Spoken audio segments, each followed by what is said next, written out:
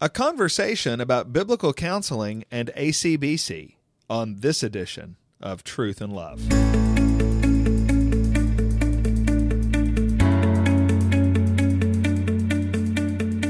I'm Heath Lambert, and you're listening to Truth and Love, a podcast of the Association of Certified Biblical Counselors, where we seek to provide biblical solutions for the problems that people face. This week on the podcast, I'm going to be answering some questions about biblical counseling and ACBC, but we're going to do that in a little bit of a different way. And to explain how that's going to happen, our operations director, Sean Perrone, is going to explain how it's going to work this week. By now, many of our listeners are aware of the upcoming transition in October between Dr. Heath Lambert and Dr. Dale Johnson, and we wanted to give Dr. Lambert an opportunity to answer some of those questions that our listeners have been asking. We're thrilled to have Dr. Dale Johnson here to ask those questions. On a personal note from the staff, we are very excited about this transition. We have seen both of these men work together and both of these men be committed to the sufficiency of Scripture for counseling, and we could not be more thrilled for what's taking place. Dr. Johnson, we'd love to hear an inside peek at what is taking place inside the movement and inside ACBC in particular. So what questions do you have for Dr. Lambert? Well, Heath, it's so wonderful to be in this position to have a conversation with you about the transition and the excitement that I have. I want to personally say how grateful I am to you in the way that you've handled this process. You've been very encouraging to me, been willing to help in any way possible. Your relationship with the staff has been very encouraging to me in the way that they work, they serve. They've been willing to embrace me and to help me. And so I want to say personally that I appreciate your role in this transition. But I also want to give you an opportunity to just explain a little bit of background, some rationale behind the transition from ACBC and your role as the executive director. Well, the first thing I would want people to know is that there is no loss of love for ACBC that is represented in this transition. Instead, what happened actually has more to do with 1 Timothy 3:1 than it does with me not liking ACBC anymore. I love ACBC. I remain committed to ACBC. But in 1 Timothy chapter 3, verse 1, it says that a man who desires the work of pastor desires a noble task. And from the time I was in college and the Lord started awakening a call to ministry in my life, that text has been very important to me as the Lord mediates calling and ministry through desire.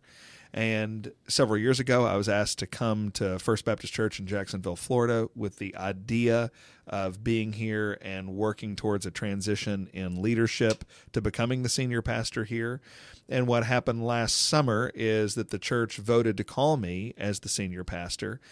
And through a lot of careful prayer and reflection, it was clear that the Lord was just directing the desires of my heart towards focusing exclusively on the ministry here at First Baptist.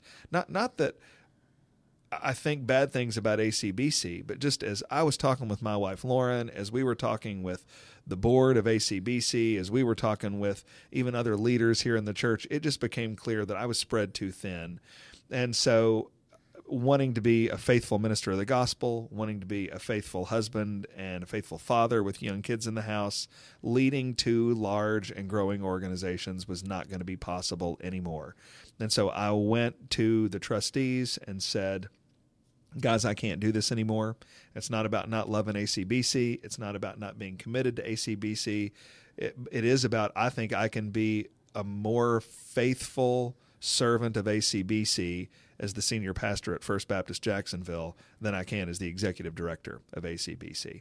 So the board established a transition committee. They asked if I would serve on it. I was happy to do that, and we instituted a national search for my replacement that led, I'm thrilled to be able to say, to you. So I'm happy to answer the question, because when people see about some of these transitions or somebody stepping away and somebody else is coming in, we have a sort of a natural conspiracy theory that kicks in, and people wonder what's really the rest of the story. Well, what's really going on is it's just not a good idea for me to lead two organizations anymore. I was honest with the board about that, and the Lord has very kindly led us to a faithful man like yourself. So that's what happened. Well, Heath, I appreciate that so much, and just being able to hear the real nuts and bolts of the story and expressing your desire to be a pastor. What an encouraging thing. And I'm so grateful for the people at First Baptist Church Jacksonville, and they will be able to serve under your leadership. I do want to ask maybe one other question. For the last 6 years, you've served as the executive director of ACBC. I want you to just take a moment or two to reflect on the progress that you've seen in ACBC during those last 6 years, and even in the biblical counseling movement at large. Yeah, the progress is important because one of the reasons that I felt the freedom to be able to leave at this point is that when I was first elected as the executive director back in 2012, I submitted to the board a 10-page document of the things that they could expect from me and my leadership. When I wrote that document and submitted it to the board, I thought it might take 15 or 20 years to be able to complete all that stuff. And as I looked around, I had completed almost everything in the document as of last year. And so there was sort of this moment when we were considering, hey, what do I need to be doing in terms of my time? I was looking at the things I said I would do at ACBC, and I'd done them. And so I kind of did what I came here to do, and it seemed like a natural space to think about going. So the accomplishments that we made together over the last 6 years were, first of all, changing the name. That happened early, and it was an overwhelming majority, 92 or 93% of our members that approved of that change. We also did an overhaul of our membership exams, both at the regular membership level and at the fellow level. We revised our covenant to make it more clear. We didn't diminish any of our standards in the covenant, but we were always every year getting questions about some phraseology in there. We changed that.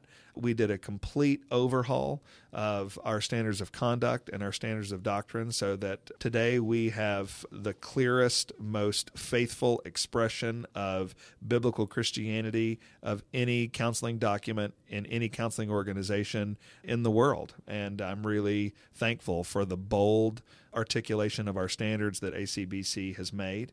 In addition to those things, we also have had a goal to expand our training centers and to expand our members. We've had a goal to double our membership in 10 years, so we want to accomplish that by 2025. I'm taking my hands off the wheel on that with this change, but one of the things we've been really encouraged by is that every year for the last 4 years we have broken records in our membership, we've broken records in our donor base, and we've broken records at our conference attendance. So those are some really good things that we've done. We've also opened up the opportunity for women who are pursuing certification with our organization to be able to have a level of supervision and involvement in that process from other women. And so those are some things that we've done that I'm really, really thankful we've been able to see happen. Well, as I hear your answer, I'm just so grateful. We often have the tendency to not pause and think about the faithfulness of the Lord in recent past. We sometimes get caught in the present. And so, man, as I hear that, to hear the faithfulness of the Lord through the ministry of ACBC and certainly through you being a tool that the Lord would use to lead us as an organization in that way, I just find myself being grateful. I want you to talk for just a second about your future involvement. I am excited about working with you in the future. You've been very helpful to me even up to this point, and I want you to talk about your involvement as a pastor and as a person who's been involved with the biblical counseling movement and ACBC. Talk about future involvement, if you will. Yeah. So one of the reasons I'm thankful for that question is because it's been interesting that over the last couple of weeks, I've been surprised that the announcement that I'm stepping away from ACBC indicates that I'm somehow perhaps less committed to ACBC than I have been before. I want everybody to hear me. I am more committed to ACBC than I've ever been.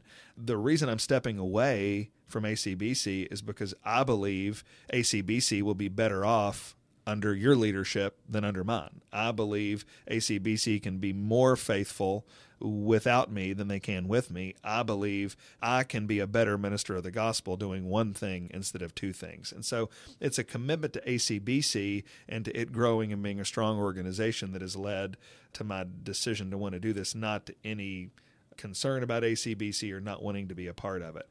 I am committed to ACBC going forward. I have said to you privately, both in writing and verbally, and I'm happy to be overheard saying here that I will do anything that I can to help ACBC grow and expand in terms of faithfulness, in terms of numbers, in any other way. I have great confidence in your ability to lead this organization.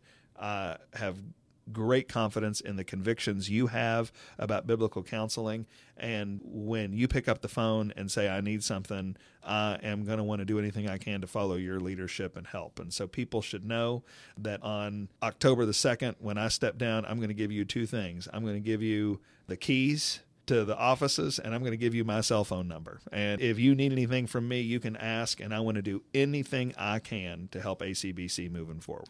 Heath, I'm so grateful, and I think I speak for our membership when I say that you've been a faithful steward of that which the Lord has entrusted to you, and we're grateful that we have men like you who have served for seasons with ACBC to help move the movement forward, and so that we're thankful.